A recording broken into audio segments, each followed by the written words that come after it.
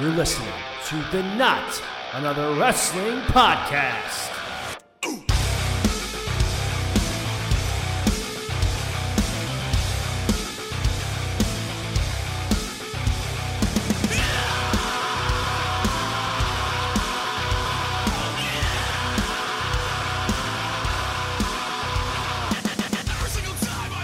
All right, let's get to it. Welcome to another edition of the Not Another Wrestling Podcast. CJ Palmer Center here. I am your host. Welcome all. Thank you so much for joining us here today. We have a lot to talk about. We have some big news that happened yesterday, at the time of this recording, and I'm going to be going over AEW Double or Nothing that happened this past weekend. We're going to be going over those two things. That is the majority of what this podcast is going to be. And I have a bit of things of how I'm going to be structuring this podcast moving forward after the big news we have seen. So, yesterday, at the time of this recording, on June 12th, 2021, Sean Ross Sapp of Fightful had reported that there's going to be some releases, some pretty major names, ones that would shock a lot of people. And the names that happened, Sean Ross Sapp confirmed. He said once he gets the confirmation, he'll report them. He confirmed the names, and then WWE followed shortly after on their Twitter page. WWE had released Santana Garrett, Buddy Murphy, Lana, Ruby Riott, Aleister Black, and Braun Strowman. Now, some of these names are not as shocking, but most of them are pretty shocking that they released these people. So let's just go with the big one first. Let's go to Braun Strowman. So I remember texting with Sean when all this stuff was happening, and the tweets from Sean Ross Sapp, and he's just like, "Oh no!" And then he's the one who shared me the picture. Now, at first, when I saw it, I was I had only seen the picture, and I saw a beard. I'm just like, at first, I thought it was Tommaso Ciampa. Like, oh no, they released Ciampa? I would have been livid. But then I saw they released Braun Strowman. I'm like, what? I mean, Strowman, I'm surprised he got cut. At the same time, I'm not surprised he got cut. I'm not surprised he got cut because they weren't doing anything with him of real value in a really, really long time. But I'm also surprised he got cut because he's Braun Strowman. He's been WWE's big guy. He's been one of their top guys for so long. They've invested so much time and money into him.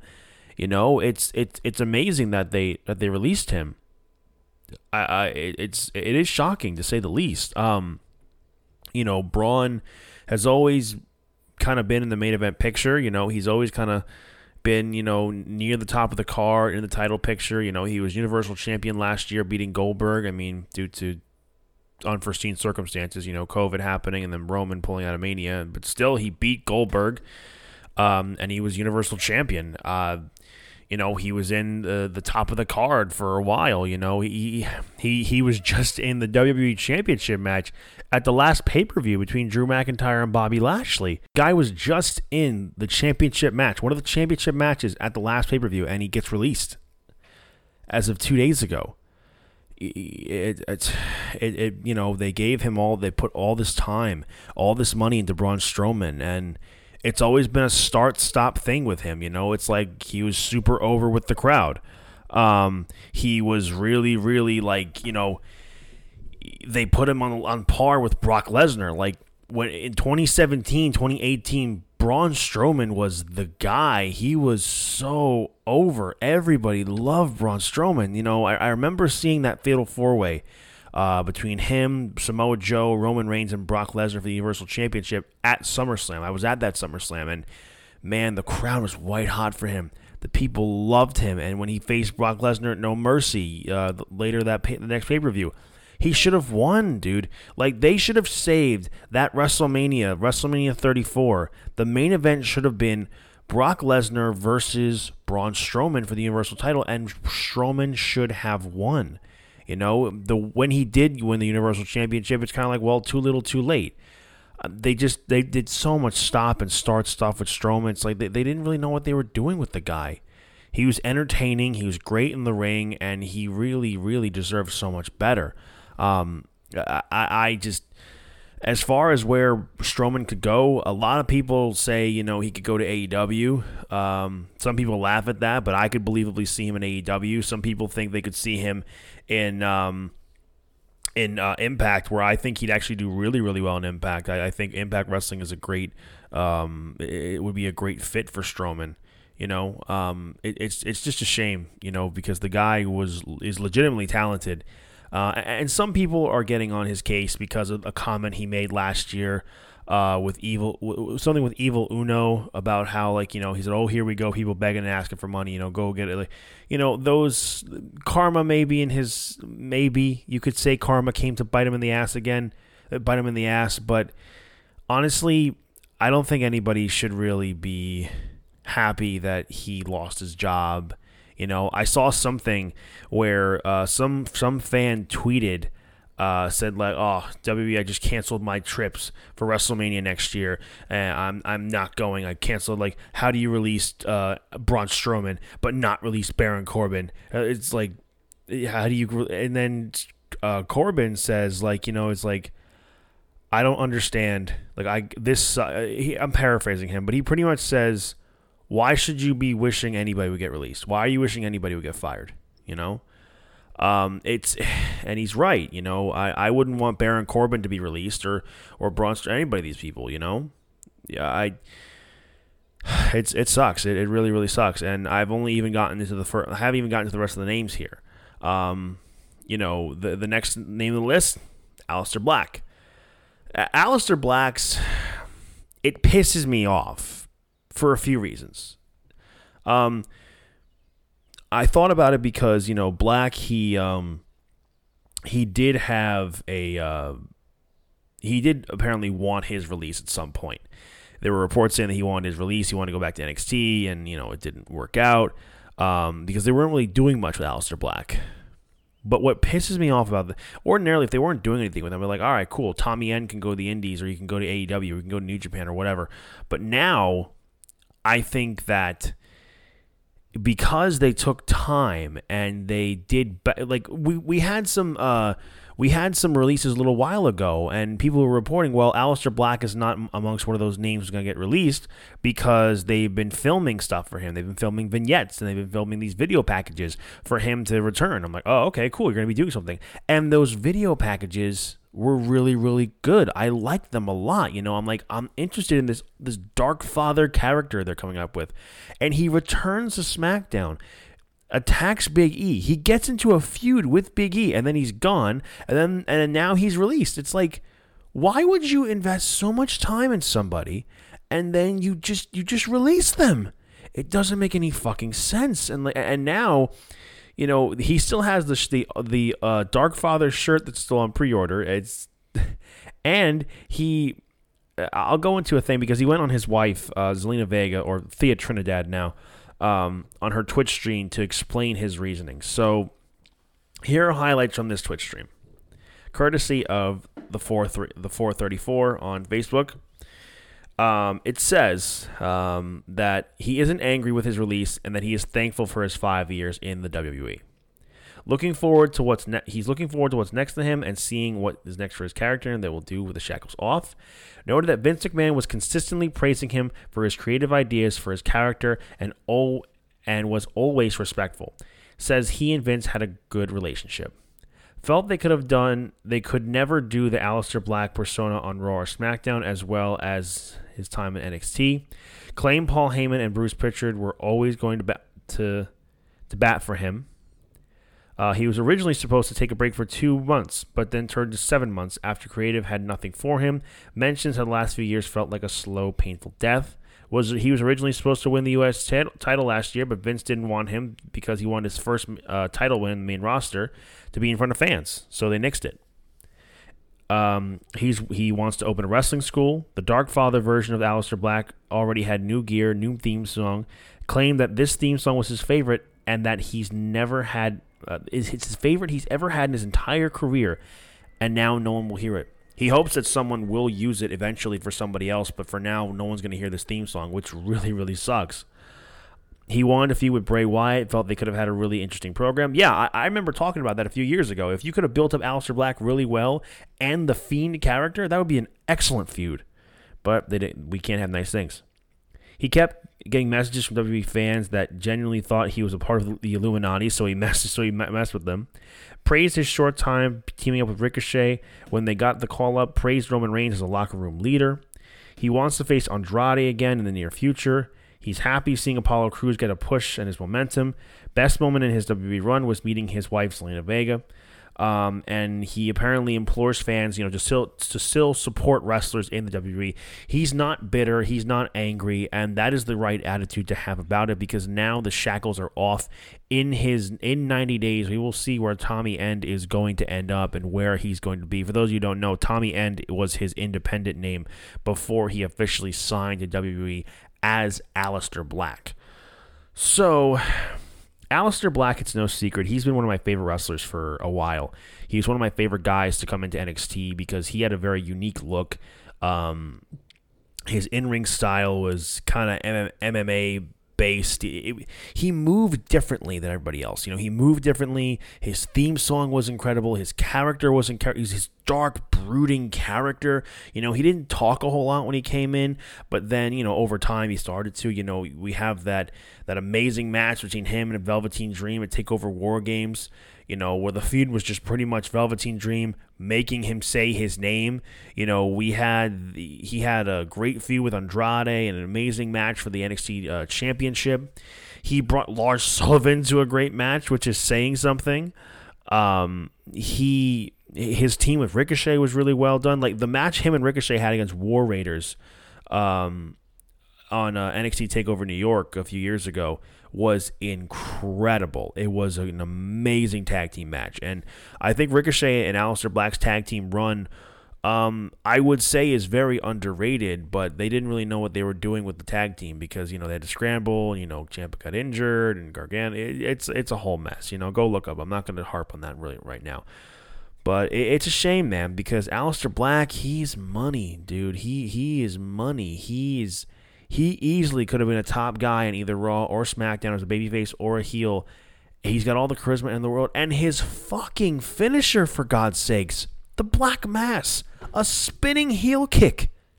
A spinning heel kick as your finisher.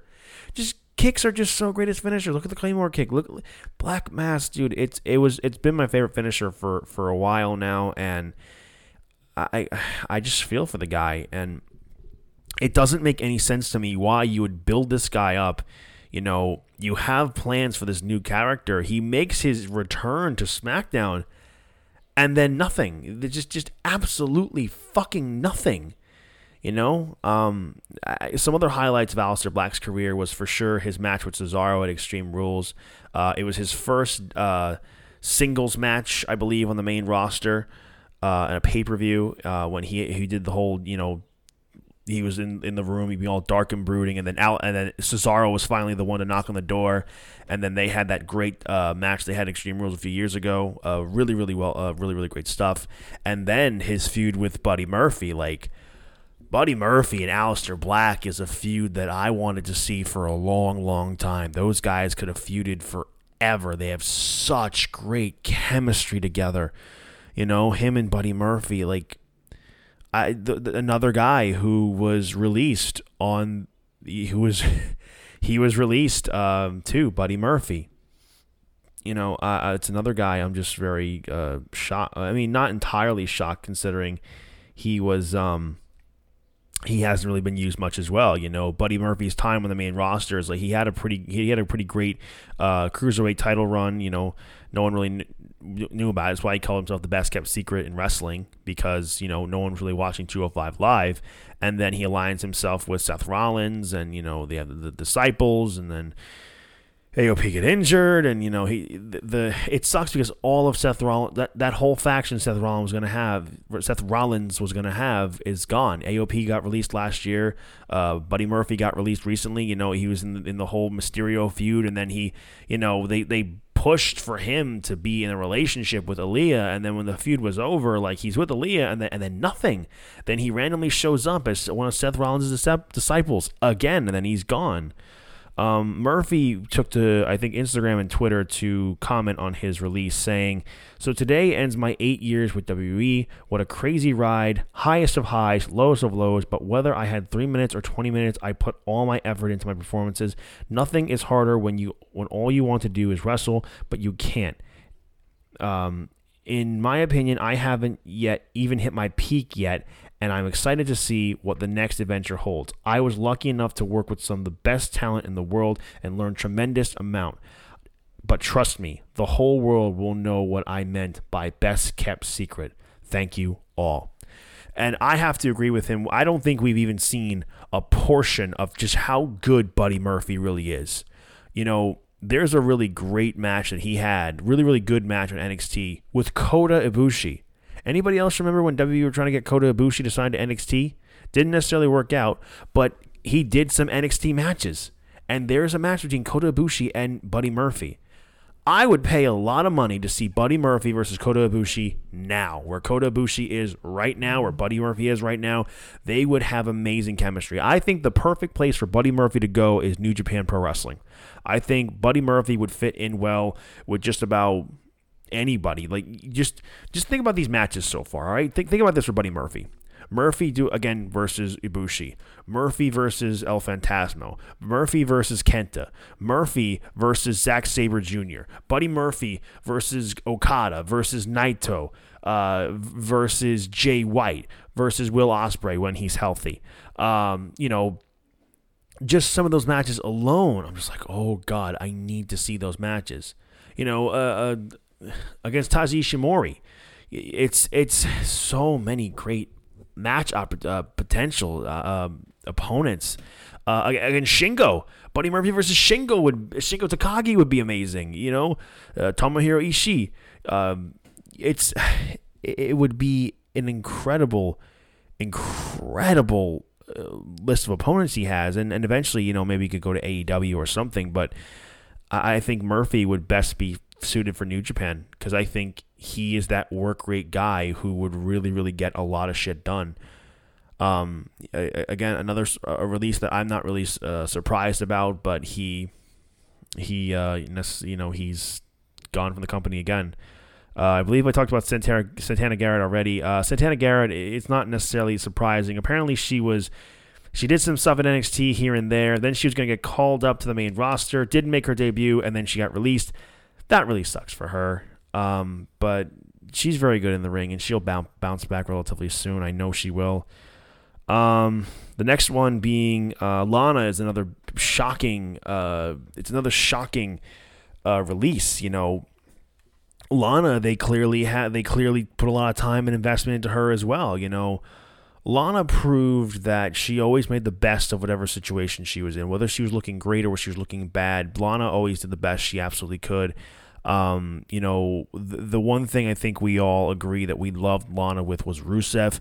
Her and Rusev worked great together, and especially in the very beginning when she was his manager, and Rusev was just this big brute who just beat everybody up, and he just kicked everyone's ass, Rusev crush, he couldn't be controlled, but Lana could control him, and even going into the later thing of, going into the real life thing of Lana and Rusev actually being married and actually being a real life couple, and then, they decided that thinking after Rusev, the former Rusev, now Miro, going to AEW, they thought it'd be great to get Lana over as a babyface by feuding her with Nia Jax and Shayna Baszler and having her go through a table every single week for over 2 months. That was not good. And Lana, again, it's very shocking because she is someone who WWE actually liked. They actually gave her time on TV, and now she has been released. But I think the perfect place for her is to go to AEW. CJ Perry now. I think her and Miro would just, pretty much kind of do a similar thing to what they did in WWE. Now that Miro's a monster again, now that he's beating people up and he's a heel, just let Miro be a monster again, and everything should be good. And just have Lana, his wife, real life wife, be his manager. It would be really, Miro's great on the microphone, but it would be great if he just said a few things here and there and let CJ do all the talking. It would be great stuff for AEW because I think she obviously should go right there. And last but certainly not least, Ruby Riott. Ruby Riott is somebody who is incredibly underutilized, incredibly underrated, and she is somebody who you could build the entire women's roster, an entire women's division around Ruby Riott. You know, she always had a very unique look from the very beginning. You know, it maybe whatever you think of her, if you're not, I think Ruby Riott, again, she could be the face of any women's division she goes to, whether it be Impact or AEW. AEW, her going to that roster would be a huge, huge plus for them. It would be a huge, huge plus. It would really, really, hype up their stock and their roster, and the women's division is improving in AEW, which is really, really great. Now her going back to her indie name Heidi Lovelace, you know, I think about not even just Ruby Riott who's been released, but there's a lot of women in the past few months who have been released from WWE in general, like, you know, Ruby Riott, the Iconics, Peyton Royce, Billie Kay, Mickie James, Chelsea Green, now Santana Garrett, and there's a few other women I'm forgetting. Like, that's 6 women there who could vastly improve the women's division in AEW.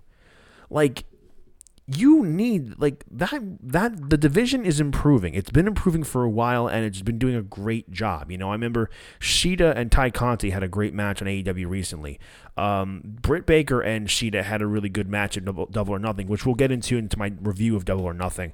But to have Heidi Lovelace, Cassie Lee, Jessica McKay, Mickie James, Chelsea Green, Santana Garrett, all these girls on this roster, it will just boost the stock, and it makes for great matches, you know?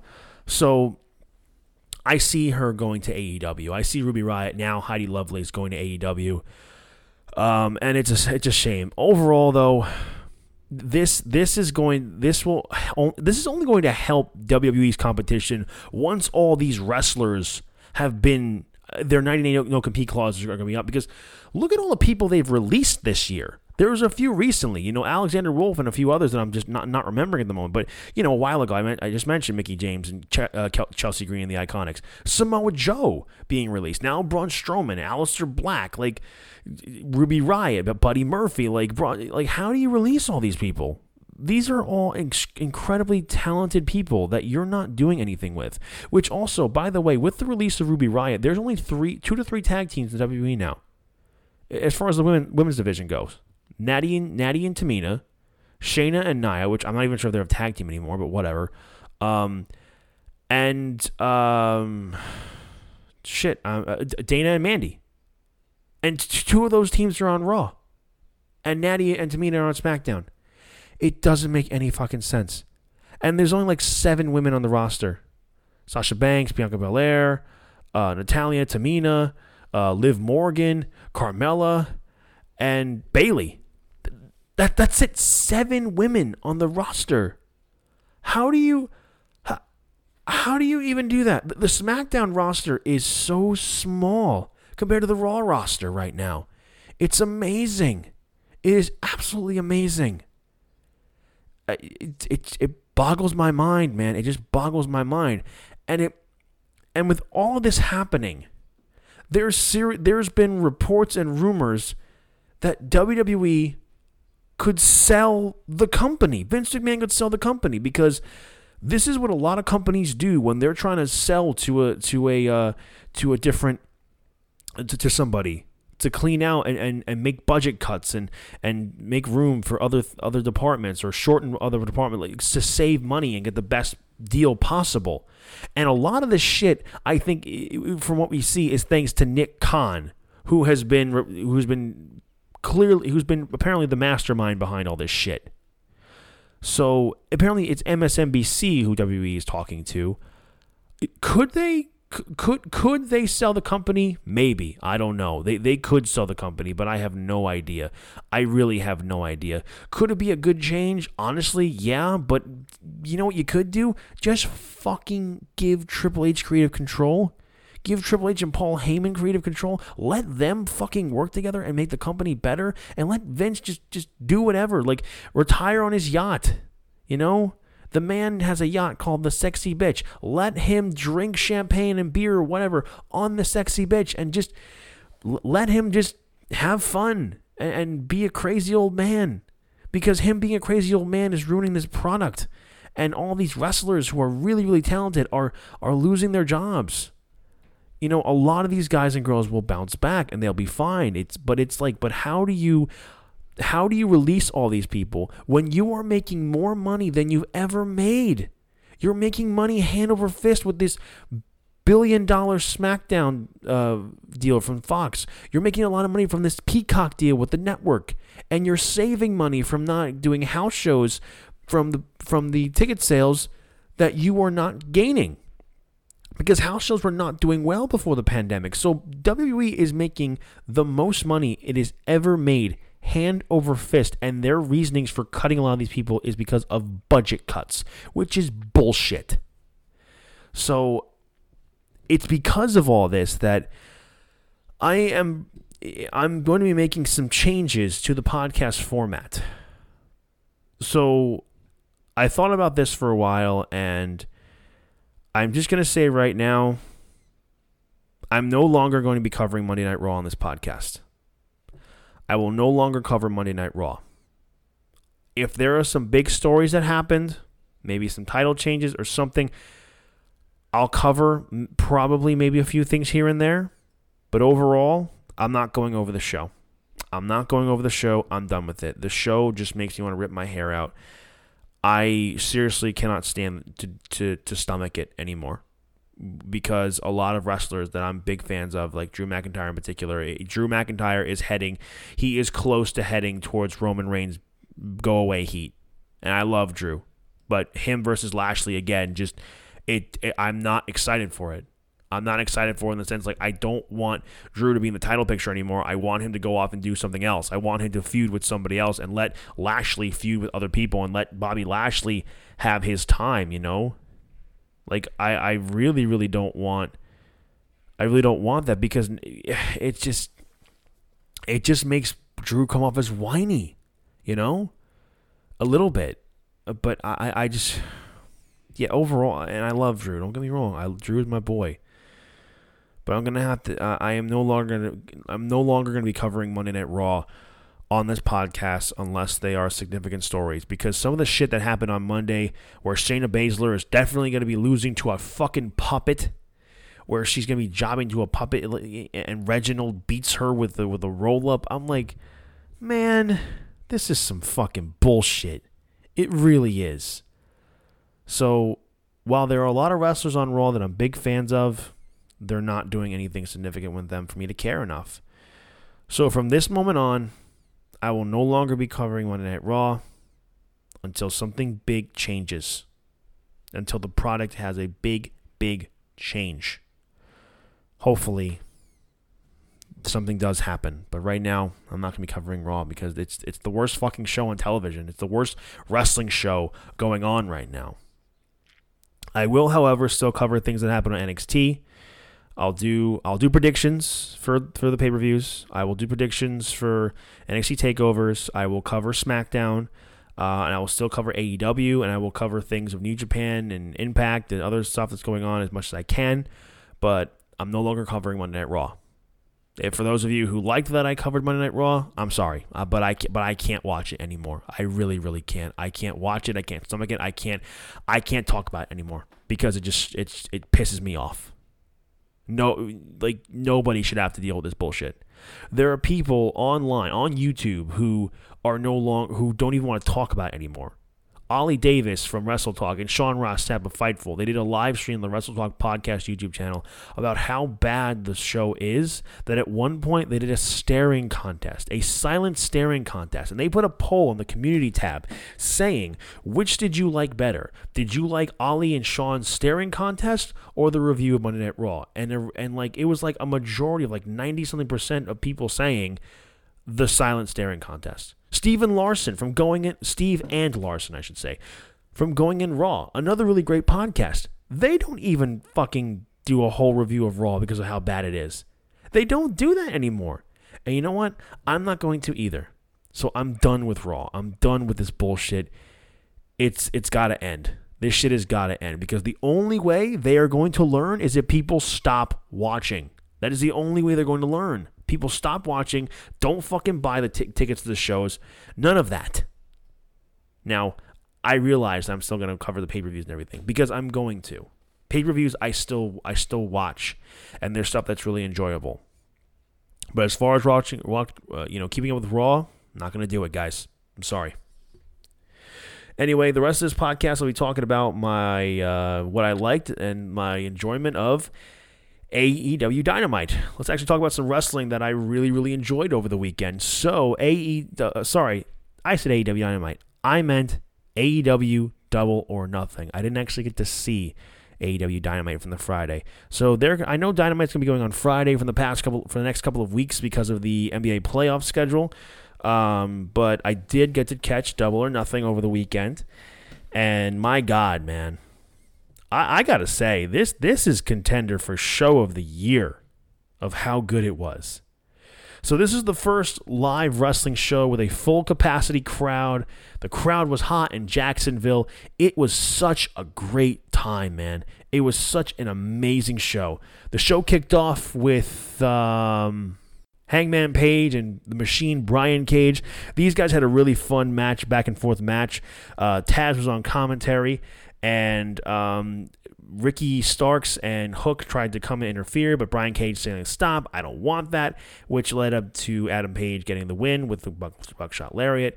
Brian Cage tried to get into a fight with Ricky Starks. He's like, my neck, I can't talk. So he shoves Hook and he walks away. They've been teasing a babyface turn for Brian Cage for a while now and for him to leave Team Taz, and I think that time is very, very soon. Also, congratulations to Hangman Adam Page because he just announced on Instagram that him and his wife are going to be having their first baby. So congratulations, Hangman. Good for you guys. So Hangman Adam Page, he got the win at Double or Nothing. And next up was one of my favorite matches of the night, which would be Jon Moxley and Eddie Kingston versus the Young Bucks for the AEW Tag Team Championships. Again, another example of the crowd being hot. Playing Wild Thing with Jon Moxley's new theme song. I guess I would say Moxley and Eddie Kingston's unofficial theme song is unofficial tag team name would be The Wild Things, right? It's the crowd was just incredible. They were just eating everything up. It was amazing to see that, Kingston and Moxley come to the crowd singing Wild Thing, and for Eddie Kingston, to come into this company as a heel and cut amazing heel work, being cheered and getting Eddie chants. This was Eddie Kingston's first match with AEW, first show with AEW for a full capacity crowd. Yeah, I know they've done crowds throughout the year, and they've let some fans in, they've let a certain amount of fans in at Daily's place, but man, they packed the fucking place, dude. It was so great. The crowd was hot, but they were there to have fun. They booed all the heels, they cheered all the baby faces, and it was just such a fun time. I was messaging with Nate, good buddy of mine. He's been on this podcast before. He was catching up with Double or Nothing yesterday, and he's saying so was this feud about Moxley and Kingston stealing the Young Bucks Dior sneakers? I'm like, no.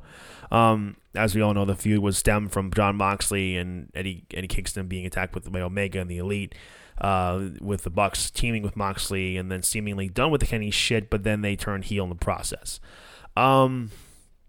I gotta say, this is one of I've been loving the heel Young Bucks stuff. I absolutely love the heel Young Bucks stuff. I kind of wanted Moxley and Kingston to win. I was kind of thinking, oh, could they win this match? It was fun. I loved how Brandon Cutler got fucking beaten up by Kingston and Moxley.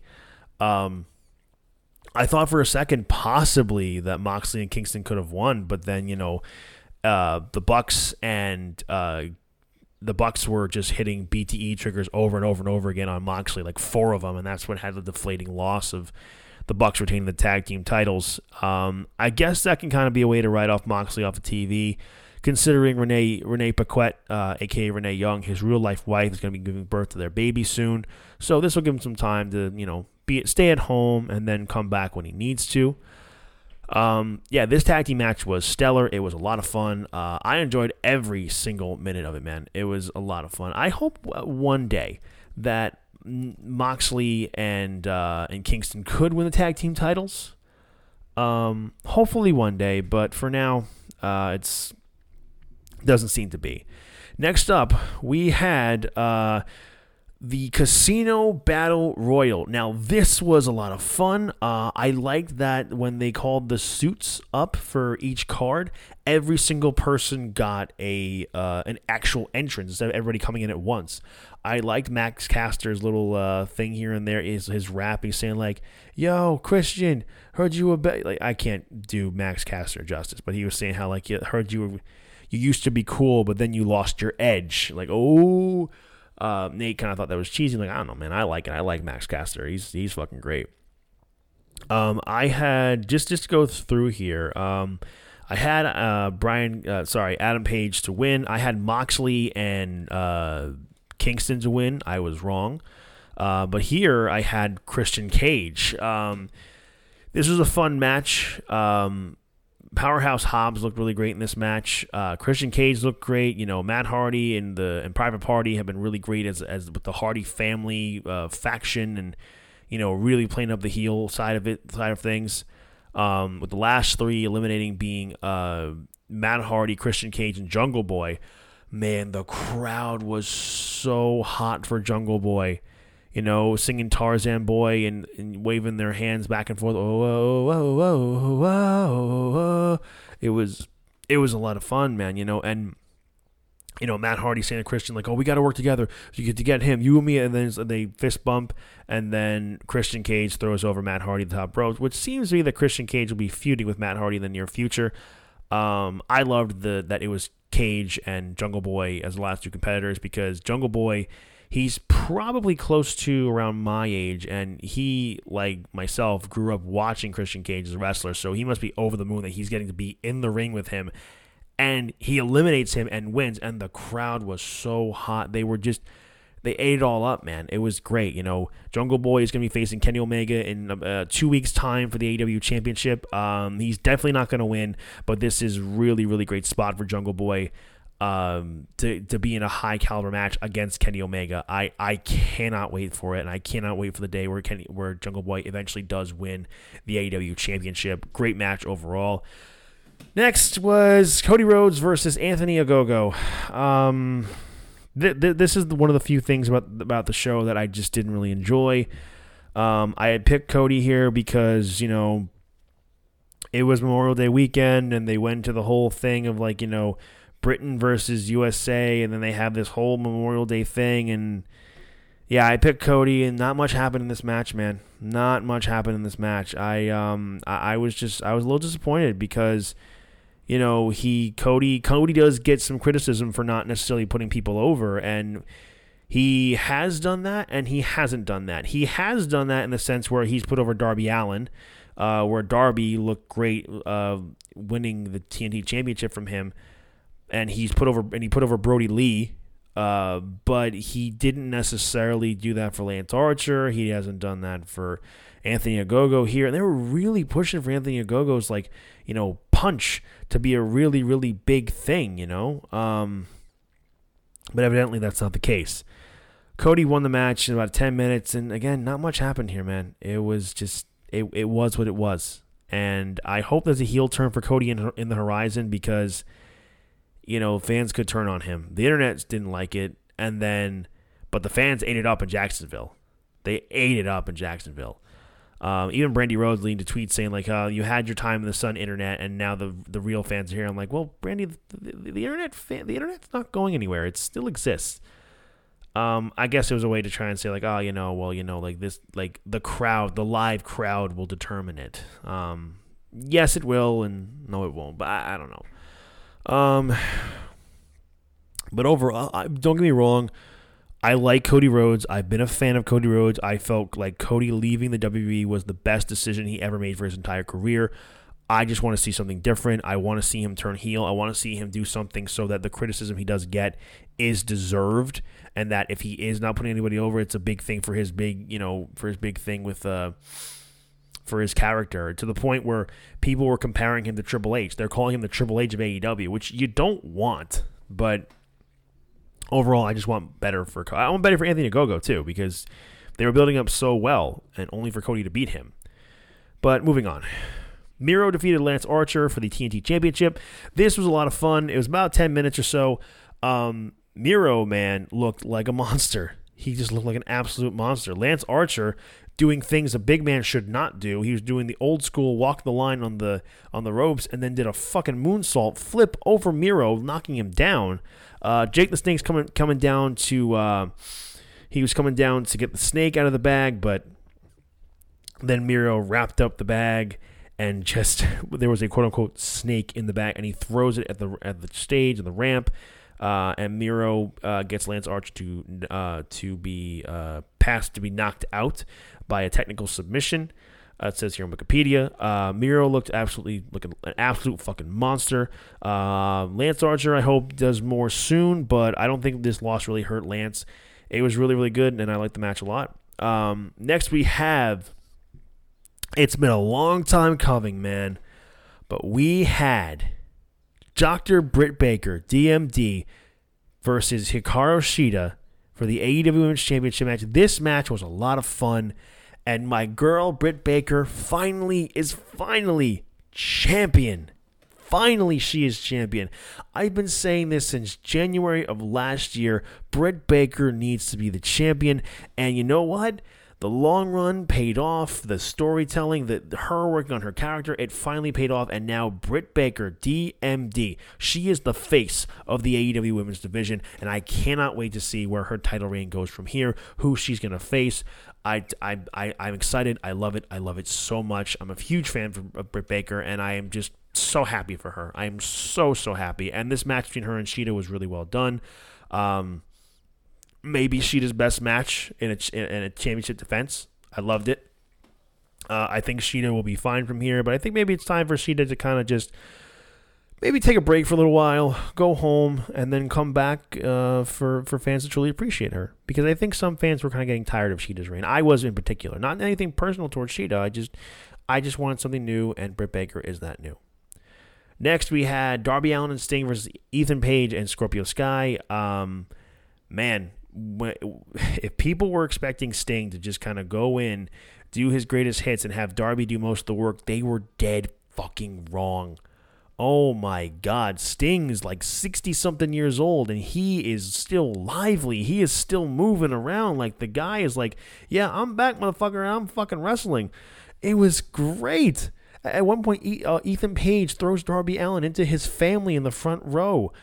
Scorpio Sky hits a suplex onto Sting, and then goes on the chips, and he's got his arms in the air, and then Sting gets right back up and does the Sting stare behind Scorpio Sky. And Scorpio Sky, what I've learned, he is a huge Sting fan. He got to put Sting over in this match, so that must have been really great for him. We also see how Sting wore Darby face paint in the previous match with Brian Cage and Ricky Starks. Now it was Darby who was wearing Sting face paint in this match. This was a lot of fun. I love this match. I can't wait to see what's next for Sting. I can't wait for Sting to get in some singles action, just in some singles matches. I really, really can't wait. I hope one day we see Darby versus Sting, because I think this is probably leading towards that at some point in the future. But for now, really, really great match. I'm gonna talk this match for me. This next match is match of the night.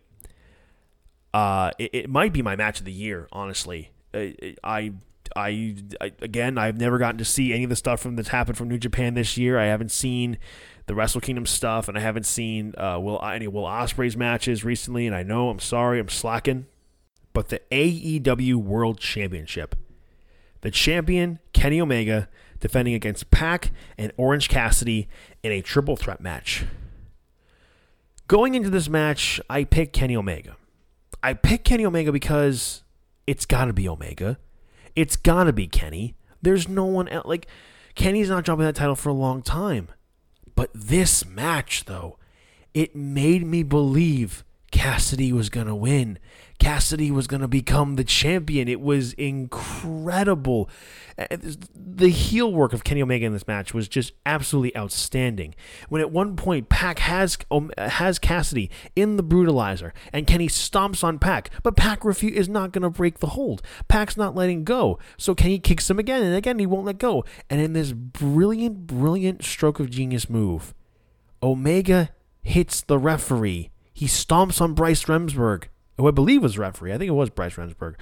But he stomps on the referee. I'm like, oh my God. Then he tears away Pac from our Orange Cassidy, taking the different title belts, the AAA Championship, the TNA Championship, the Impact Championship, and then finally Don Callis was tossing every single championship belt to Kenny, but he handed him the AEW World Championship because of the most prestigious belt, and he attacked Pac, and he knocked him down with every single championship belt. At one point, Orange Cassidy was going to definitely get the pinfall, and then Don Callis, that piece of shit, man, he grabs the referee and brings him out of the ring. At one point, Orange Cassidy hitting the orange punch, Aubrey Edwards coming out and about to hit the 3 count, 1, 2, and then Kenny reversing it and getting the pin on Orange Cassidy. Like, there were several times in this match where I thought Kenny Omega was going to lose the AEW Championship. I thought Orange Cassidy was going to win the AEW Championship. I was on the edge of my seat for every single minute. I love this so much.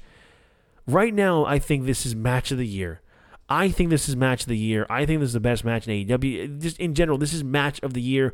And if I had to compare this to Roman Reigns versus Daniel Bryan versus Edge, I think I like this one better. Don't get me wrong. I think Reigns versus Edge versus Bryan was probably my favorite match at Mania this year. That and Bianca Belair versus Sasha Banks. But the thing of it was, I went into that match not knowing who could win, not knowing who was going to win, but I would have been fine with the outcome with anybody. This one, I'm like, I know Omega's going to win. Eventually, he's going to drop the title to Hangman Page. But they worked me. They got me. They hooked me. I'm like, Cassidy's going to win. Orange Cassidy is going to win the AEW World Championship, and Jim Cornette is going to shit a brick. But yeah, I love this match so much. Props to every single guy. All three of these guys are great workers. Especially Omega's heel work. I love this match so much. For those of you guys who haven't seen the show, or if you're going to watch any match from Double or Nothing, I implore you all to go watch Kenny Omega versus Orange Cassidy versus Pac for the AEW World Championship. And then finally, the main event of the show was the Inner Circle versus the Pinnacle in Stadium Stampede. Now, the stipulation was, had the Inner Circle lost, they would have had to forced to disband forever. The only problem I had with this match was that they did it very similar to last year with the cinematic stuff. The cinematic stuff, last year, we were just in a real shitty place in the world, and it was just, we needed something to cheer us up, and that's what this did. I don't get why they did the whole cinematic thing. I like the whole bar part with FTR and Santana and Ortiz with Conan showing up. Getting a little nod to LAX. It was good. It was fine. There were good parts and everything, I like the stuff with Jericho and MJF, and apparently they had filmed that stuff on like the Thursday of that week. I loved when they came down from the top of the stadium off of bungee cords. Like, they were really doing that. There were vlogs from Instagram and, Jericho's Instagram and Guevara's Instagram of them actually climbing down. Never really saw that in wrestling before, and I thought that was really, really cool. And then, you laid over to Chris Jericho, bringing MJF over to the top of into the crowd, attacking them in the actual crowd. And then you actually got to Guevara and Shawn Spears in the match, which would have been like a pretty good Dynamite match. And then Sammy gets the victory over Spears. And I understand why they did this, because it was to send the crowd home happy, and it was to sing Judas at the end of the show. Because on Dynamite the Friday before, the crowd was singing Jericho's theme music. And they just kept going and going and going. And they wanted the same thing here. And I get it. I predicted the Inner Circle to win. I thought that it was good. It was fun. But I would have done something a little different. I probably wouldn't have done the whole cinematic thing. Again, the crowd ate it up. And if you're someone who actually really, really enjoyed the match, like, don't get me wrong, there were fun parts in the match, and there were like really great stuff in the match, and I enjoyed it. I just wish they didn't do so much of the cinematic aspect of the match, and they rather just focused on, all the stuff with, in ring, or, maybe had some guys like, fight in the ring and some guys fight through the crowd. Just something, something a little different. But overall, Double or Nothing, AEW Double or Nothing 2021, for me, show of the year. It was nothing short of fantastic. I loved all the matches. My favorite matches in particular, again, I mentioned Omega versus Pac versus Cassidy, the Bucks versus Moxley and Kingston, and I'll go with the Battle Royal. The Battle Royal with Jungle Boy winning, last eliminating Christian Cage. Love the show as a whole. Great time. For those of you guys who haven't seen it, definitely go check it out. Definitely watch it. But with that being said, that is all I have for you guys today. Thank you all so much for listening to this episode of the Not Another Wrestling Podcast. Please be sure to be following us on Twitter at TNAWP, on Instagram at the Not Another Wrestling Podcast. Please be sure that you are still listening to Fan Speculation. Me and my buddy Vinny Carini, we just put out an episode yesterday. We talked about the rumors of Green Goblin showing up in No Way Home for Spider-Man, Aaron Taylor Johnson being cast as Kraven the Hunter, Bad Batch episode number 5, and Thor Love and Thunder finally wrapping up filming. A lot of fun conversations with my good buddy Vinny. And please be sure still be listening to my band Hollow Heroes on YouTube, Spotify, Apple Music. Follow us on Instagram at Hollow Heroes Band on Instagram. Thank you guys so much for listening to this episode of the Not Another Wrestling Podcast. I have been CJ Palmisano. Thank you all so much. Remember, please be sure to leave a 5-star review, write a rating on whatever your favorite podcast app is. Had to throw that last one in there. Sorry about that. Anyway, once again, I've been CJ Palmisano. Thank you all so much for listening, and we'll see you next time.